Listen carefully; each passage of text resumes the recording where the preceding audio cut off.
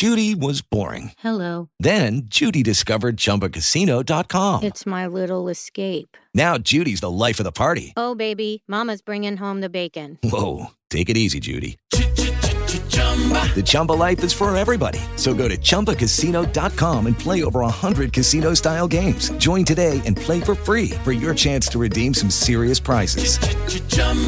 ChumbaCasino.com. No purchase necessary. Void where prohibited by law. 18 plus terms and conditions apply. See website for details. Hello, it is Ryan, and we could all use an extra bright spot in our day, couldn't we? Just to make up for things like sitting in traffic, doing the dishes, counting your steps, all the mundane stuff. That is why I'm such a big fan of Chumba Casino. Chumba Casino has all your favorite social casino-style games that you can play for free anytime, anywhere with daily bonuses. That should brighten your day a little. Actually, a lot. So sign up now at ChumbaCasino.com. That's ChumbaCasino.com. No purchase necessary. VGW Group. Void where prohibited by law. See terms and conditions. 18 plus. Hello, and welcome to Novel Experience, a podcast about writing and books for writers, readers, and anyone who's dreamed of being published. I'm your host, Kate Sawyer, author of The Stranding and This Family, and every week I chat to guest authors from across the genres, all at different stages in their careers, who generously give us an insight into how they write, why they write, and their journeys to, through, and beyond publication.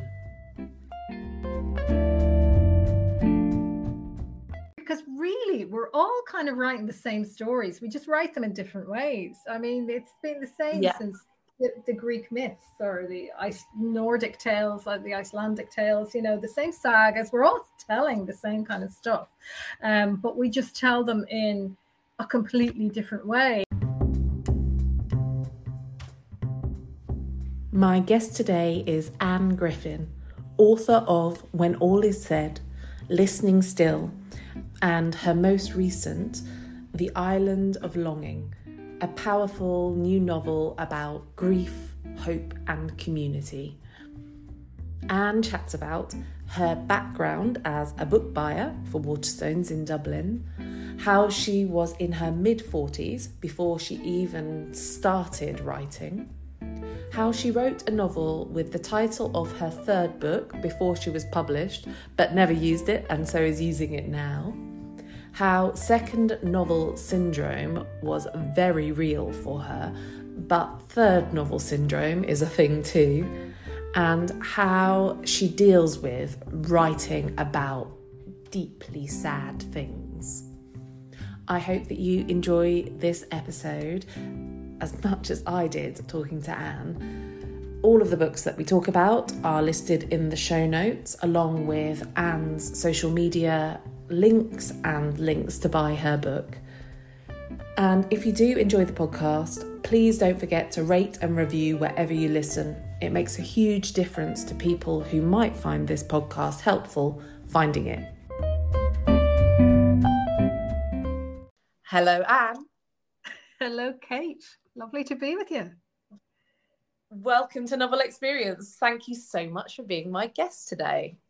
Oh, it's an absolute pleasure, Kate. Delighted to get the invitation. So I so enjoyed your most recent novel, The Island of Longing, and I've lots I want to ask you about the process of writing that and indeed your other novels. But I'll begin by asking you, have you always written? No, I haven't, Kate. I am one of those unusual people who didn't come out of the womb thinking I want to be a writer. In fact, I could say I wasn't the best at English even in school. And I loved storytelling. That was my thing. I love storytelling. We had a wonderful storyteller here in Ireland. I mean, we're all storytellers in Ireland, but with this particular guy called Eamon Kelly, who told the most amazing banshee stories and about fairies. And it was just, it used to send shivers down my spine. So I loved all of that. But I didn't like within English, the examination of a text and the examination of a sentence. I do now. Love it now. Can just wax lyrical about that stuff now. But back then, that just didn't draw me. So, if you'd asked my English teacher who in the class was going to have a best-selling novel, she would not have chosen me. I guarantee you that. So no, but I did love, as I said, I love storytelling, but my big thing was history. I was really into not military history now or anything. It was more social history. So while everybody was talking about, the dates, the significant dates of World War I, I'd be thinking more about, the soldier writing home to his mother and how the mother was feeling back in Ireland, maybe, and so it was that kind of thing that grabbed me. And I studied that in college and went on from college to work for Waterstones Booksellers for 8 years in Dublin. And it was there that the magic began for me in terms of being brought back to that storytelling, that love of storytelling. And so I was a non-fiction buyer, and all my fiction buyer friends who were budding writers themselves would hand me these wonderful novels and say, come on, you got to read this, you got to read that. And by the time I'd left Waterstones, I was just a fiction fiend. And but still, so I left Waterstones at 30, but I still wasn't writing like these guys were. These guys would be getting up. These would-be writers would be getting up at like 5 o'clock in the morning, putting in 2 hours work, then heading into work to sell books, then go home, well, after a few pints possibly, to try and write a bit more. But, I hadn't been won over to that side of things at all. Never thinking that I'd become a writer. And I went 15 years working as a community development worker, went back to college, retrained as a community development worker, and spent 15 years working for charities in various posts. But it wasn't until my very final post at the charity in which I was working for at the time, when I had gone on to specialize within financial management, that I thought, okay, I've completely lost my way in life. From a person who loved storytelling to counting the cash and making sure every I was dotted, T crossed. I mean, I was anal at that point. I thought there's something really wrong here. So it was in a conversation with one of those fiction buyers from Waterstones who'd gone on to be a published writer. And he said to me, you know what, Anne, you should write. You really just should write. He said, I mean, you've been reading good fiction now. How many years? Just go write. And I think he was kind of saying to me, maybe just tap into something creative that you haven't been able to for the last little while. And maybe use it almost as a therapeutic way. So this was back in 2013. I was now... I'm trying to figure out, I can't do maths right now. God, talk about a financial controller at one point in my life. How embarrassing. I was 44. I was 44 at that point. And I thought, okay, okay, I'll do it. And at that point, I had the chance to go to a beautiful island in Ireland called Cape Clear Island, which is Ireland's most southernmost island. Beautiful, beautiful weather down there. I thought, right, well, if I'm going to sit looking at the Atlantic for 4 months, I'm going to write. And that is what I did. And that's where it started. 10 years ago, I started to write at the age of 44 and haven't stopped since, Kate. And so that first thing that you started writing, looking out at the Atlantic, was that what became your debut novel? No, it wasn't. But here's an interesting thing that I'm going to tell you now, Kate. That thing that I wrote, 70,000 words, that lives in a drawer and will never come out, was called The Island of Longing. I had that title in my life for 10 years. And I am so thrilled that I now have a novel I am so proud of to call The Island of Longing. I'm so glad that that title finally got its day, in a way, with the third book coming out. But no, so that initial book was all about the exercise of, do I have the stamina to write 70,000 words? From a person who's never written anything in her life. I thought, I just want to see if I can do this. So I did. I was 4 months there and I wrote this book that was 70,000 words long. And I pretty much kept it to myself. I pretty much knew that, okay, this isn't great, but I've proven to myself that I have the stamina. Now I just need to actually go and figure out how it is you write, how it is you really write, and that's when I started to write short stories. And the very first short story I ever wrote got shortlisted for a prestigious New Irish Writing Award here in Ireland. And of course, from then I thought, well, I'm obviously an absolute genius, and expected every short story I wrote or anything I wrote from there on in to be shortlisted and perhaps win everything going. I mean, honestly, what a land I got in terms of, that just isn't how it works. So I started then to look around for a story that would be a novel, because I kind of realized that I like short stories, but I really like the novel form. And that's when so this was about a year and a half after that I had my first attempt at writing a novel. And I found a story off the coast of Mayo. And that is the story that became, When All Is Said, the debut novel. And I was a clever little girl. I was a clever little writer, because what I did was, at the same time as writing that first draft, I applied to do a master's in University College Dublin. And I decided if I could get into this master's, I was going to workshop the draft of this novel I was working on at every opportunity I got. So basically, I was going to make my fellow students and my lecturers so sick of this novel that they'd be so delighted to see me leave after a year with my master's under my arm. And that is what happened. And it's funny, when the debut came out, none of the 12 of the students sitting with me needed to buy the book, because they were sick of it at that point. So whilst they were there cheering me on at the launch, they were like, not opening that thing ever again. So that's how the debut novel came to be. I used all their analytical skills. I used all their brilliance to help me hone that novel. And Had you written it before you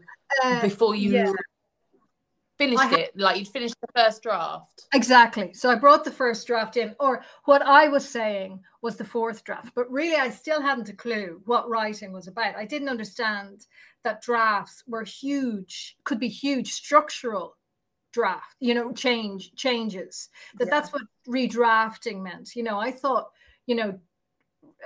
doing a second draft was like, checking it for typos. I didn't understand that, no, we're talking about taking this story apart and putting it back together in different ways and cutting out chunks of it. So I went in saying, oh, here I am, and I've gone the fourth draft of this book. And I said this in none other than Anne Enright's class. Now, Anne Enright is honest to God. And when I look back now, I feel so embarrassed that I was saying my fourth draft, and really what I've been doing was correcting my typos, But and she was so kind, and Anne was just one of the best teachers. We sat for 8 weeks just listening to how brilliant this woman was, so that's what I did. I brought in what I thought was my fourth draft. It really was just the first, and they helped me. All of those lecturers helped me understand, how much work needed to be put into it to get it right. So by the time I'd finished on the MA, I had a very good draft at hand, and that's when I started to send it around to agents and to all the publishers in Ireland. Publishers in Ireland, you can pretty much send. You don't need an agent, so you can deal directly with the publisher, but pretty much they all rejected it. And really? And I don't know exactly why. Maybe they were just, I don't know. I don't know why, but I got some very encouraging emails, very encouraging rejections. Can you get very encouraging rejections? Are they really that encouraging? Well, they were. I think so. I got 2 in particular, which just gave me hope. And I went on from there then to do the classic, to get the Writers and Artists yearbook, and to sit down and start going through it to submit to agents in the UK. And was working my way through that, getting the usual amount of rejections, until one day I didn't. And I got somebody who said, ooh, really like this. Really, really like this. I'd like to sign you up. So that was fantastic. And so you are published with Hodder. Is that for Ireland and the UK? So it's the Sceptre imprint of Hodder, which is a lovely kind of literary arm of Hodder, and it is available. It's both Ireland and the UK. So I'm very, very lucky, because when it comes to my books coming out, I get to work not just with the publicists and marketing teams over in the UK, but also in the Irish arm of Hachette over here. And so I'm really, really lucky. I've got loads of great people working on my behalf to get the book out into the world and promote it. And it's nice, that sort of double, I suppose. Well, you're covering more ground, and it's got more focus, I suppose. So when all is said, I've already mentioned, had great success. But I remember when Listening Still came out, it was during the pandemic, wasn't it? It was during lockdown. Yeah. So how did those two publications differ, really? And I'm just so impressed at the speed at which your third book is here, and whether... Yeah, I suppose I'm just thinking about, as someone who's on this, his second book is about to be published, how you sort of navigated those choppy waters from debut to writing this third book. Is it a case of getting your words out as soon as possible, getting that first idea draft out, or is it a case of waiting to find the right story? How did it work for you? With Listening Still, I had that idea before I even got picked up with an agent. It was there. It was there in a way. Now, Kate, I have to say, I found writing the second novel really difficult. I don't know about you, but I found it really difficult, because I was coming off the back of the success of the debut, trying to whip the second book into shape with that voice on my shoulder saying, you weren't even good at English in school, for God's sake. They're pretty much gonna, figure it all out, that you're not good at this stuff, Look, it was classic imposter syndrome. Had it all, dreadful. And actually was very ill at the time myself. Turned out I was celiac and never knew it. So I was really very ill writing that second book. But the main thing for me, the main struggle I had as a writer, was I just wasn't finding the heart of the story. I just couldn't find the heart of the story. I knew I wanted it to be set in an undertaker's. I knew I wanted it to be a struggling marriage, but I wasn't hitting the right notes on it. And both my UK and American editors were kind of saying, it's not quite there. It's not quite there. Until one day, my American editor turned around and said, I think you should change the relationship. I can't even remember at this point what it was now, it's so long ago. Change the relationship between these two characters. And suddenly everything clicked into place. And I thought, that is it. And I literally started the draft again. So I started the draft, the whole thing. I wrote a whole new story, essentially. The characters may have had the same names, but it was a whole new story. And so I wrote that then. So that was the beginning. That was the beginning of lockdown. I literally had come to the conclusion I needed to rewrite the whole thing. So that was February 2020.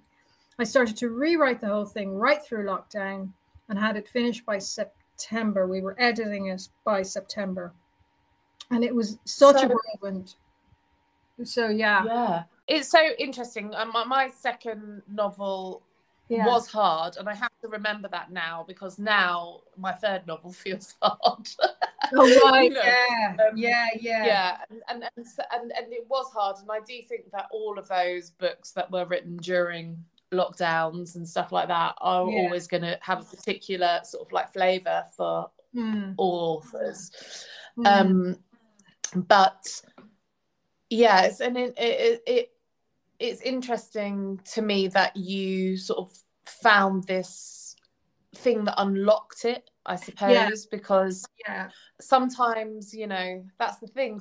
So many people would have walked away from the book because it wasn't working. And that's sometimes, so many times I feel like I want to walk away from my work in progress.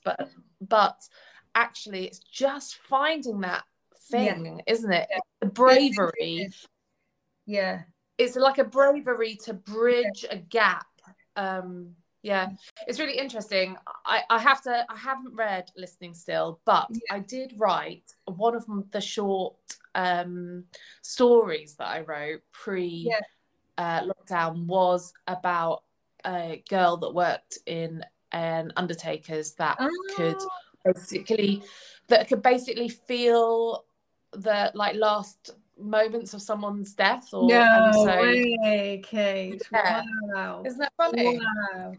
Yeah. So that is really interesting.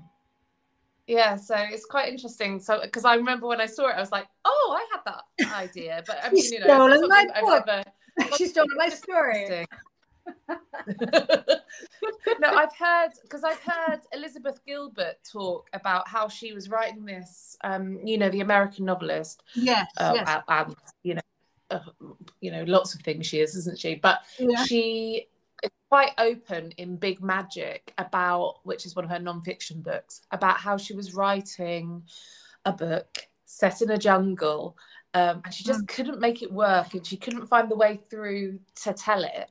And then bel canto, and so in the time she took fiddling around with this idea for like basically a terrorist situation in the middle of the jungle.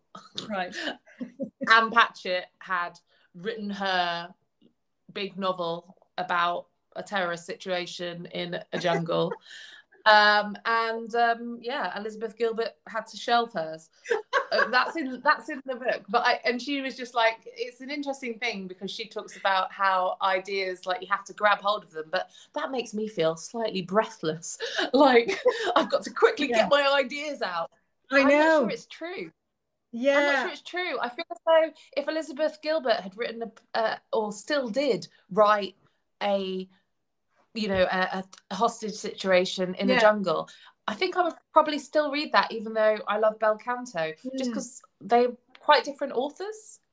Yeah, you know, I agree. I agree, because really we're all kind of writing the same stories. We just write them in different ways. I mean, it's been the same since the Greek myths or the Nordic tales, like the Icelandic tales, you know, the same sagas. We're all telling the same kind of stuff, but we just tell them in a completely different way. And yeah, I mean, I have a bit of a terror when I come across books that are slightly similar to the one I'm writing. I'm going, oh God, I have to stop. I can't write this anymore.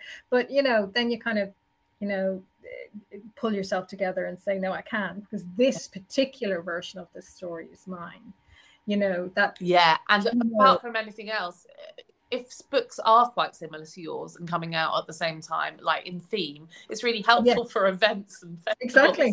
Great marketing tool. Great marketing tool. Exactly.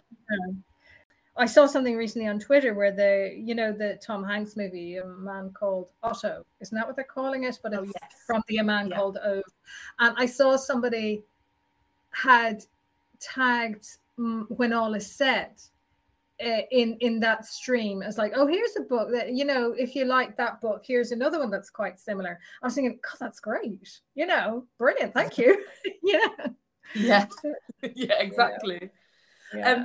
So we could have our, episodes on both of your other books, but because it's just come out, I'd really like to talk specifically about The Island of Longing.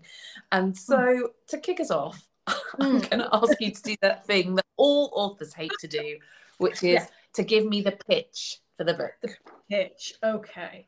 So The Island of Longing is the story of how a mother and family deal with the disappearance of a child, and how within that horror, somehow the light gets in to their world as well. And so this is a story of Rosie Driscoll, whose daughter Saoirse, who at 17, 8 years prior, disappeared from right outside the family front door.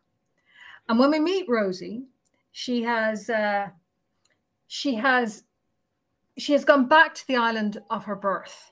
And this has been the working of both her husband and son, but also her father, who is there as the ferryman. And she is there to ostensibly help him as he's aging. But really, it's about, they've done this to give Rosie a sense of peace and a sense of, to catch her breath from this one woman crusade that she has been waging on the world to find her daughter, Saoirse. And that's what it's about. And how within that she does find these moments of solace and beauty on the island, with both the islanders who have always been there and some of the new blow-ins that have come in. Yeah, it actually it's interesting. It really had an emotional effect on me, the book, and just when you were describing it there, I got tingles again. I think part of it was down to such like clever structure that sort of really unlocked something for me, which we'll get to in a minute. But I don't know, it's really left me with a feeling, which I always like about books that make me feel something. I mean, I've read a few books recently about people that have gone missing or been kidnapped, and there's something just about the point of view. Yes, there's something about the point of view in this book, though, that it really, you know, knocks me for six as a mother. I suppose that's part of what it is about. But like you say, there is light. However, whilst there is light, which we'll get to in a bit, the psychological toll of being the parent that is a child that's missing, I guess that's part of what I'm talking about, because you can sort of feel Rosie's pain, and it's heavy stuff to deal with, and also stuff that some people are experiencing. So I just wondered what form your research took to you know, balance that. Yeah, so I mean, in Ireland, as in the UK, there have been a series of disappearances for years, you know, around children, and particularly around the disappearance of about 5 women back in the 90s in Ireland that really grabbed the attention of the nation. Any disappearance does. But there was one particular story of a woman called Deirdre Jacob who was at her front gate when she disappeared. They found her bag at the front gate. And that story never left me. I mean, none of the disappearances never left me, but that image of her bag at the gate, and that she was so close to home, that she was in, you know, so close to safety, and that something horrendous had happened. And I wanted to look at that. I wanted to dig into that a bit more, how it was the family dealt with that. And I spent a lot of time, I did a lot of reading around this stuff, but I also did a lot of going into, you know, archival footage of interviews done with the parents of particularly these 5 women who disappeared in the 90s, and just listening to the parents, to the families, watching them, watching how they moved, how they sat, their facial expression, just wanting to kind of just get as close to them without being close to them, if you understand. And I'm very, very grateful to those parents who did that, and obviously gave of their time in order to try and find their children. And I had this ritual with my own son. Now, this actually started me on this. I want to write this book. Okay, so in the mornings, I had this stupid ritual with my son where I would be driving myself mad. I would give him a hug before he went off to school. So he was about 15 at this point. Give him a hug before he went off to school. He would go down our driveway and I would watch him. I keep the door open and he had to turn around and wave to me before I closed the door or there'd be trouble, right? So I'd close the door. Now, unbeknownst to him, I would then run up the stairs to the front bedroom window and I would watch him walk up the pathway up out of our estate. I would watch him and watch him and watch him until the last glimpse I saw of him was of his coat through the passenger window of my neighbor's car. And that would be it. And one morning I stood there saying, what if that is it? Okay, round 2. Name something that's not boring. A laundry? Ooh, a book club. Computer solitaire, huh? Ah, sorry, we were looking for Chumba Casino. That's right, ChumbaCasino.com has over 100 casino-style games. Join today and play for free for your chance to redeem some serious prizes. ChumbaCasino.com. No purchase necessary. Void where prohibited by law. 18+ terms and conditions apply. See website for details. Judy was boring. Hello. Then Judy discovered ChumbaCasino.com. It's my little escape. Now Judy's the life of the party. Oh, baby, mama's bringing home the bacon. Whoa, take it easy, Judy. The Chumba life is for everybody. So go to ChumbaCasino.com and play over 100 casino-style games. Join today and play for free for your chance to redeem some serious prizes. ChumbaCasino.com. No purchase necessary. Void where prohibited by law. 18+ terms and conditions apply. See website for details. What if I never see that again? And that's where it started. And that's where I went to then back into, the research around what had happened to Deirdre Jacob and Annie McCarrick and these other women. And indeed, then as I'm writing this, as the story is there, Sarah Everard gets taken from the street. So it's just the most horrific thing any parent could ever go through. And I wanted to write it, but I wanted to write it in a way where when all is said and the very, very sad, the sadness of when all is said, I wanted to dip into that. I wanted to show a vulnerability and, something that was true. And I remember even when I was writing when all is said, and I remember telling my husband what this story was about. And he said, you can't write that. It's too sad. And I said, I can. I know I can. And I think it's just, I don't know. It's giving due diligence, I hope, to the emotions and the rawness and the horror that people have to go through every day. A child disappears every day, and Yeah. So as I mentioned there's a really interesting structural element to the book where in between the chapters we get very brief, very unsettling, increasingly so, glimpses into the few minutes that changed everything when Saoirse was abducted. Now, as a reader, it's quite, there's something about the structure of those tiny glimpses that first of all you don't necessarily understand what is happening, and then as it goes on there's gives you a real propulsion through the text because you want to find out what is happening and how that reflects in like Rosie's world, view of it. Yes. But also there's something about it because you don't tell the abductor's story. We don't get the full picture, which makes us feel a bit like Rosie, that she doesn't have the full picture of her daughter's disappearance, but also puts us in the position of Saoirse. And I think that's why I found it like so emotionally affecting. So I just wonder, as an author, how did that decision to do that take place? Was that an early decision, or was that something that came later? Came very late, and it came out of a discussion with my editors. In one of the feedback emails that I'd gotten from early drafts of this book, one of my editors, I have two editors. I need two editors. I'm very lucky. At the time, I had two editors. It was just a crossover period between things. And one of the editors said to me, I think we need to know what happens to Saoirse. And I was thinking, well, no, that's the whole point. Families don't know. Predominantly, families don't know. And this is the story of somebody like Deirdre Jacob. Now, I know it's Sarah Everard.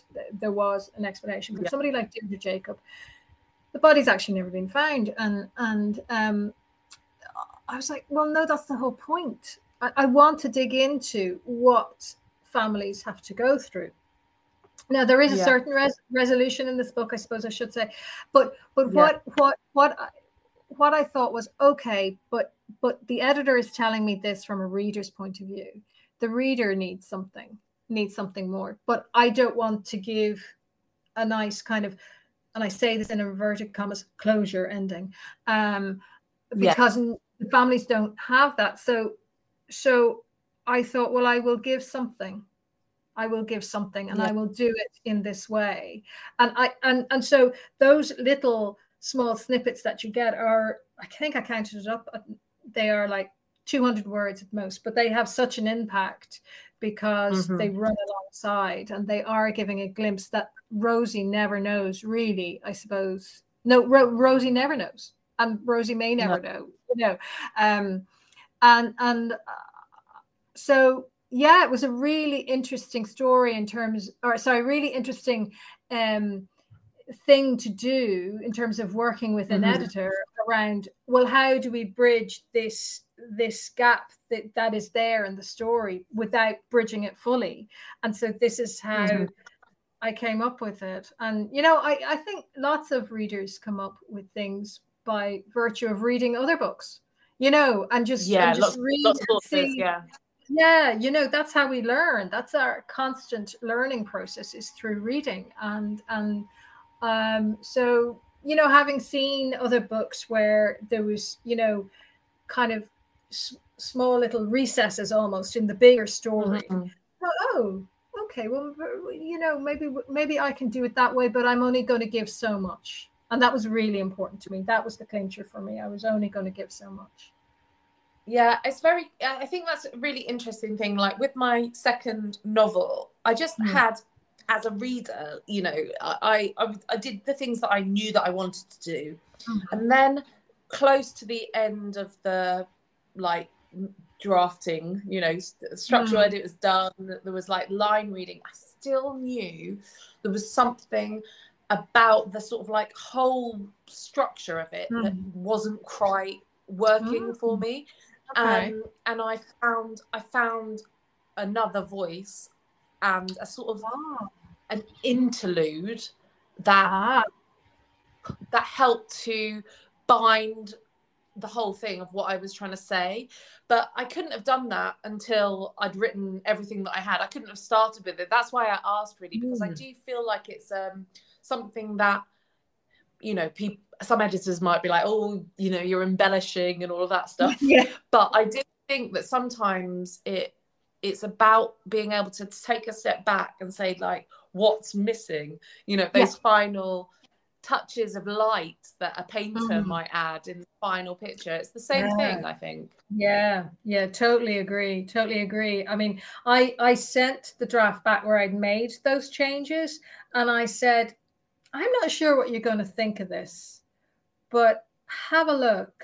And I really wasn't sure. I wasn't sure myself. But it was a resounding yes from the editors. So yeah, it was actually really nice to play around with the book and try something different structurally with it. I really enjoyed that process, I have to say.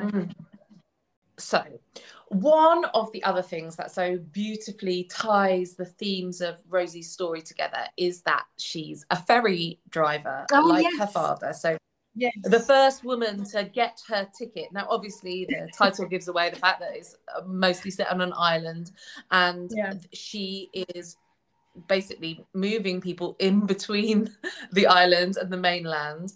So what inspired that choice? And did you have to research much about ferry driving?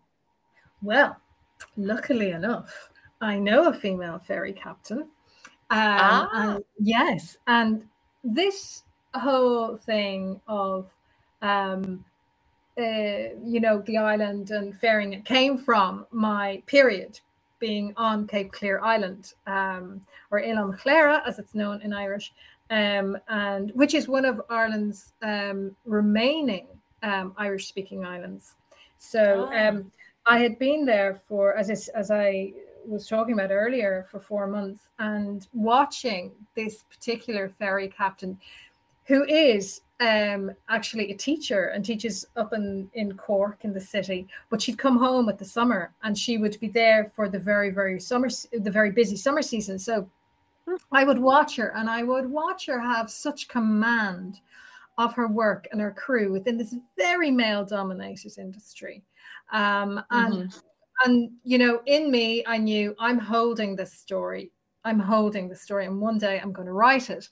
So a couple of years back, when I was still possibly writing Listening Still, possibly lockdown was just coming out.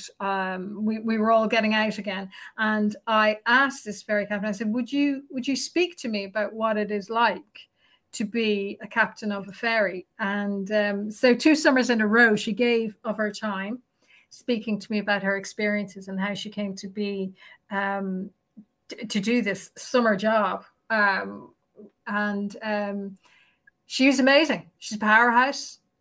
She is a woman who has, had to battle her way through a lot of male ego to get where she is. And it was an absolute pleasure to speak with her and to be able to build this into the story and to give Rosie such an interesting background and give her something where she also finds a release from the torture of what it is to be the mother of a missing child, and to allow her the moment when she goes back to the ferry for the first time and is bringing she is steering her way on her first journey back to the mainland after all of these years, and she feels some kind of peace that she has never felt before. She's never felt in all of the 8 years where she's been missing her daughter. And it was nice to give Rosie that. And it was a joy to write that whole side of the story. Yeah. And it is joyful. I mean, that's what you should say, that there's also relationships that are joyful to the relationship with her father, something that often in literature isn't a happy relationship. It's lovely to see that, like the depth of love between them, making new friends. Her marriage might not be in the best state, but you can still see that there's like love there. There is and then there's also some great characters on the island too, both past and present, because there are memories as well of her growing up. So it is really light. It has got these light moments with the sort of heart, the very emotional stuff too. And the ending as well, like you say, you aren't tying everything up with a bow. There's plenty that is left to the reader's imagination, but there's also and there is sadness and loss, but there's a feeling of a new beginning is possibly putting it a bit strongly, but there's hope. And that was very important. And I worked hard at that because I wanted to give that to Rosie. I wanted to give that to Rosie and Hugh. It's terrible, they're fictional characters, but I wanted to give them something. And so I'm really, really happy with that ending and with wherever their lives may go. It was. I remember at one stage, one of my editors said to me, "Are we going to have a happy ending in this book, Annie? Give an ending, please." Like, well, I'm not sure you can really with what I'm doing, but okay, leave it with me. So how long did the first draft of this novel take? Your third novel, was it a similar sort of time frame? No, it was very quick, I have to say. This coming out of the horrors of my second book of awful rewrites and not knowing whether I was going to make it to the finish line. This story came very, very fast. In terms of a first draft, I'd a first draft within about 6 months, and it was a draft that I was happy with. It was quite terrible because my drafts usually are. My first drafts usually Everyone's are. Yeah, but I had a feeling of, okay, I've got this story, which was unlike Listening Still. It was more back to what I'd felt about When All Is Said. Was, no, I'm in command of this story. I have a lot of work ahead of me, but I've got this story down. So I am a firm believer that it is all, you just never know what you're going into with a particular book. No. And when you get an idea, and you don't know whether it's going to flow. Not that it flows beautifully, but you just have this kind of base feeling of, no, this is okay. I need to I need to put the work in here, but it's okay. I'm in command of it because I know what I want from it. So I had the first draft within about 6 months, sent it to my editor, or not my editor, sent it to my agent, who was wonderfully kind about it because it was a bit crap. It really was. I mean, there was mistakes all over. I mean, really, really bad, embarrassing stuff going, Anyway, and she was very kind about it. And so then I went back into redrafting that, and possibly then sent what I would consider the second draft to my editors far too early as well, because I'm sure they were looking at it going, God almighty, how have we commissioned this woman to write a third book? but again, luckily they saw that the base story was there, and they just needed to whip me into shape a little bit. So it was really, I was so glad, Kate. You have no idea how glad I was that third book came together so well, because honestly, after the second book, I really, really wasn't sure I had it in me to continue to write fiction. I really had. It was really such a traumatic kind of second book. I'm really happy with the second book. I really am. But just what it took out of me, and because I suppose I was so ill within the middle of it. I kind of thought, I'm not sure about this, but lo and behold, Rosie Driscoll came along to save the day, and I put all the love I have into that woman, and I adore her. No, me too. So one of the things I'm interested in was, you mentioned there that you were commissioned to write the novel, because I'm interested in whether the expectations or deadlines push us forwards. So, for example, talking to Claire Fuller, she's never under contract for what she's writing. Interesting. She only writes when she's out of contract. Well, she doesn't write when she's out of contract, but she doesn't have a contract for the book she's writing. So has that ever been true for you, or do you pitch an idea and then fill it in, or which sort of writer are you? I couldn't pitch an idea and then try and fill it in. Oh my God, that would just fill me with dread. No, I am now thankfully in that Claire Fuller place where I am writing a novel and I don't have don't have contract around it, which is nice, which does give you a lovely sense of freedom. Of course, there's always the doubt. You kind of think, well, I may finish it and I may think it's great, but nobody might want to buy it. We'll have to see.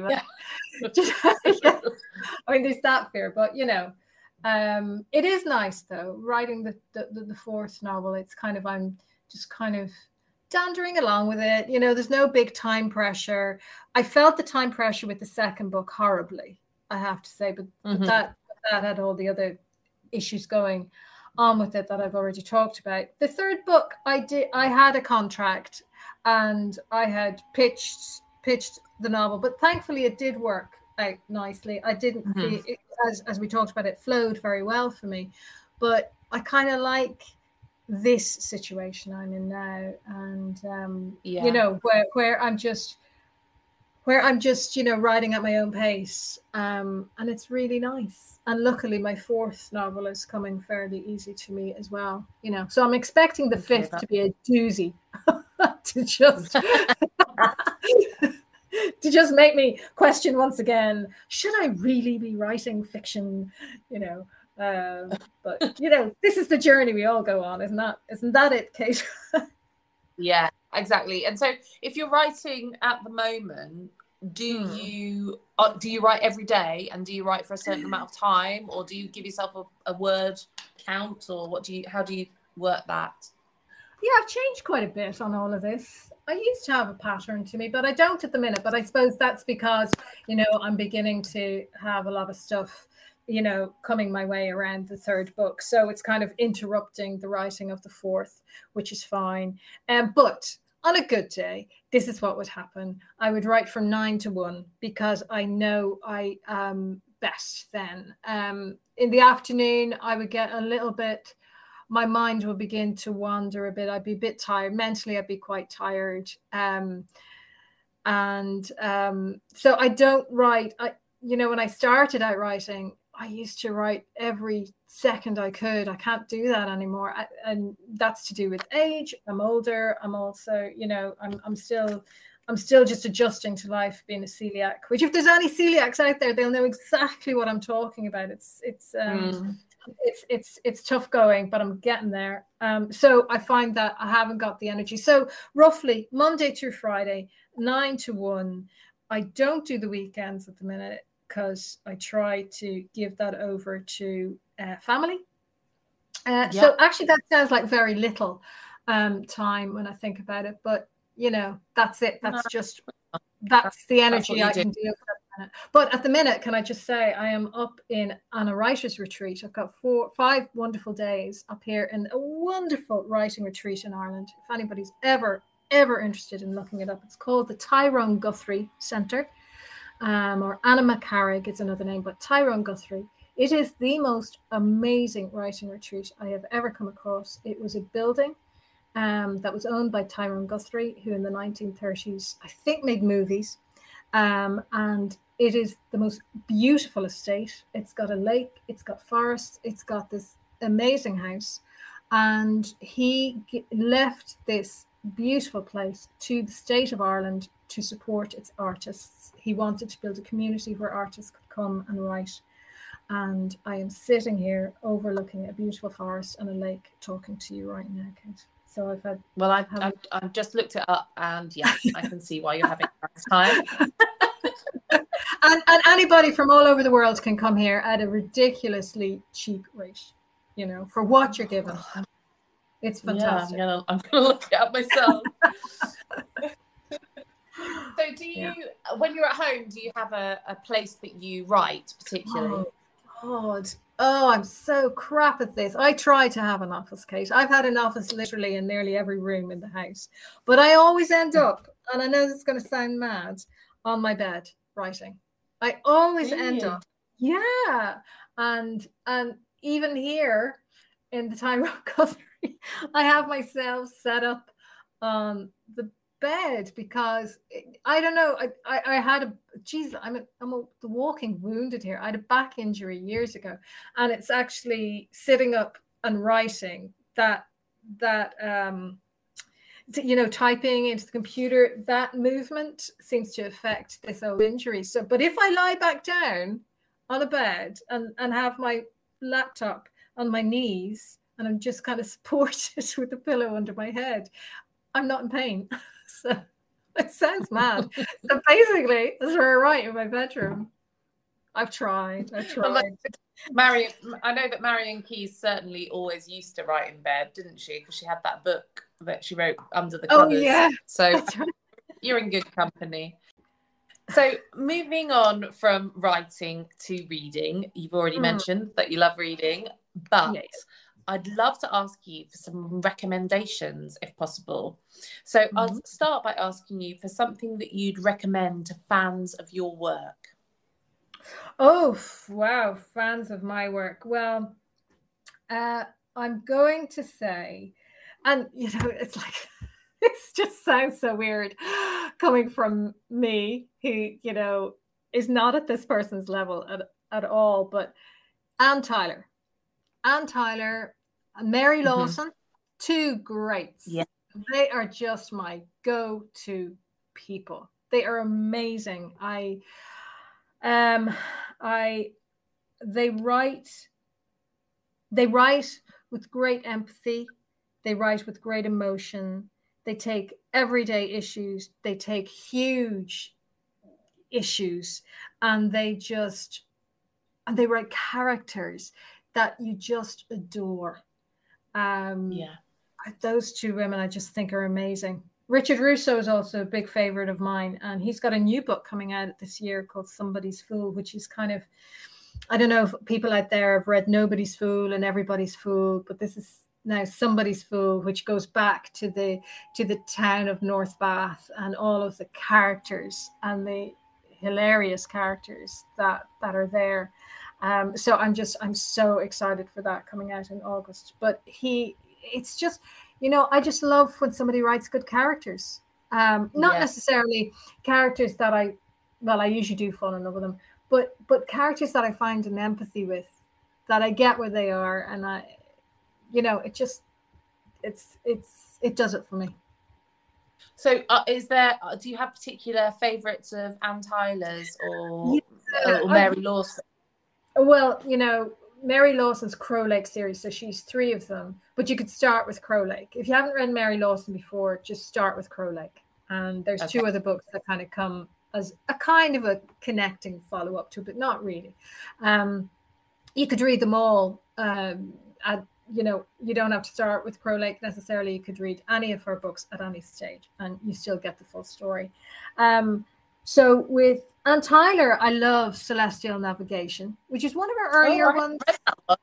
Yeah, one of her earlier ones.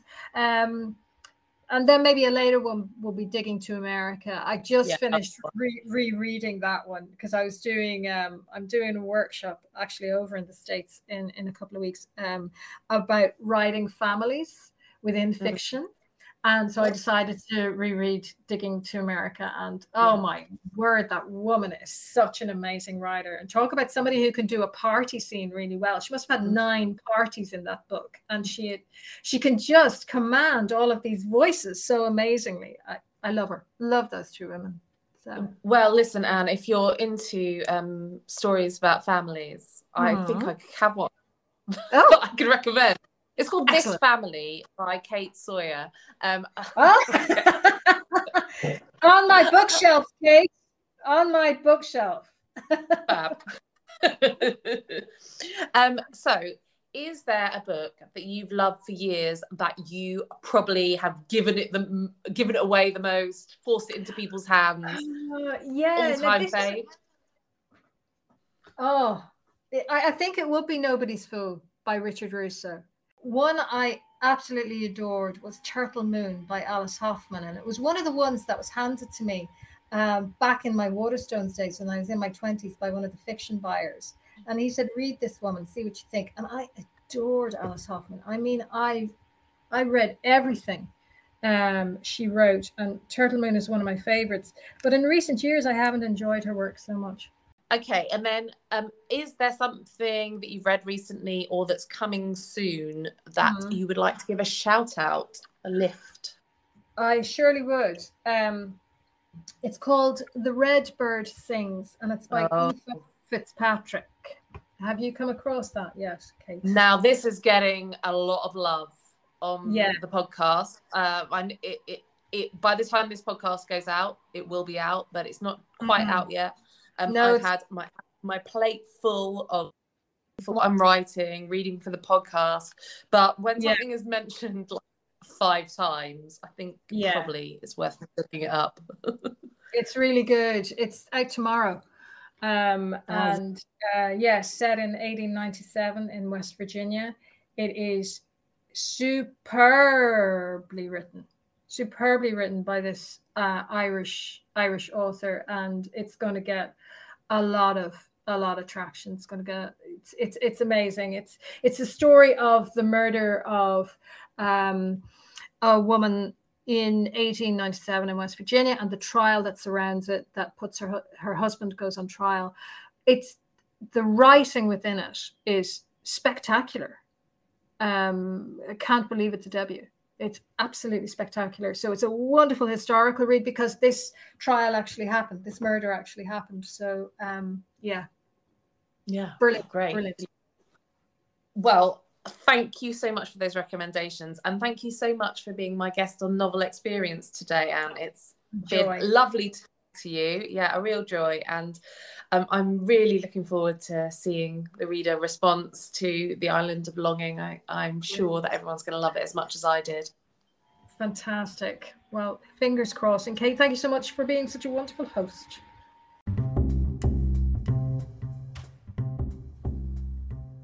Thank you for listening to Novel Experience.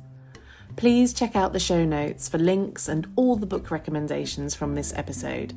And if you enjoyed listening, please take a moment to rate and review the podcast wherever you listened. Or if online reviews aren't your thing, then tell a friend. I've been your host, Kate Sawyer, and I hope you'll join us again soon as I chat to more of your favourite authors about their novel experience.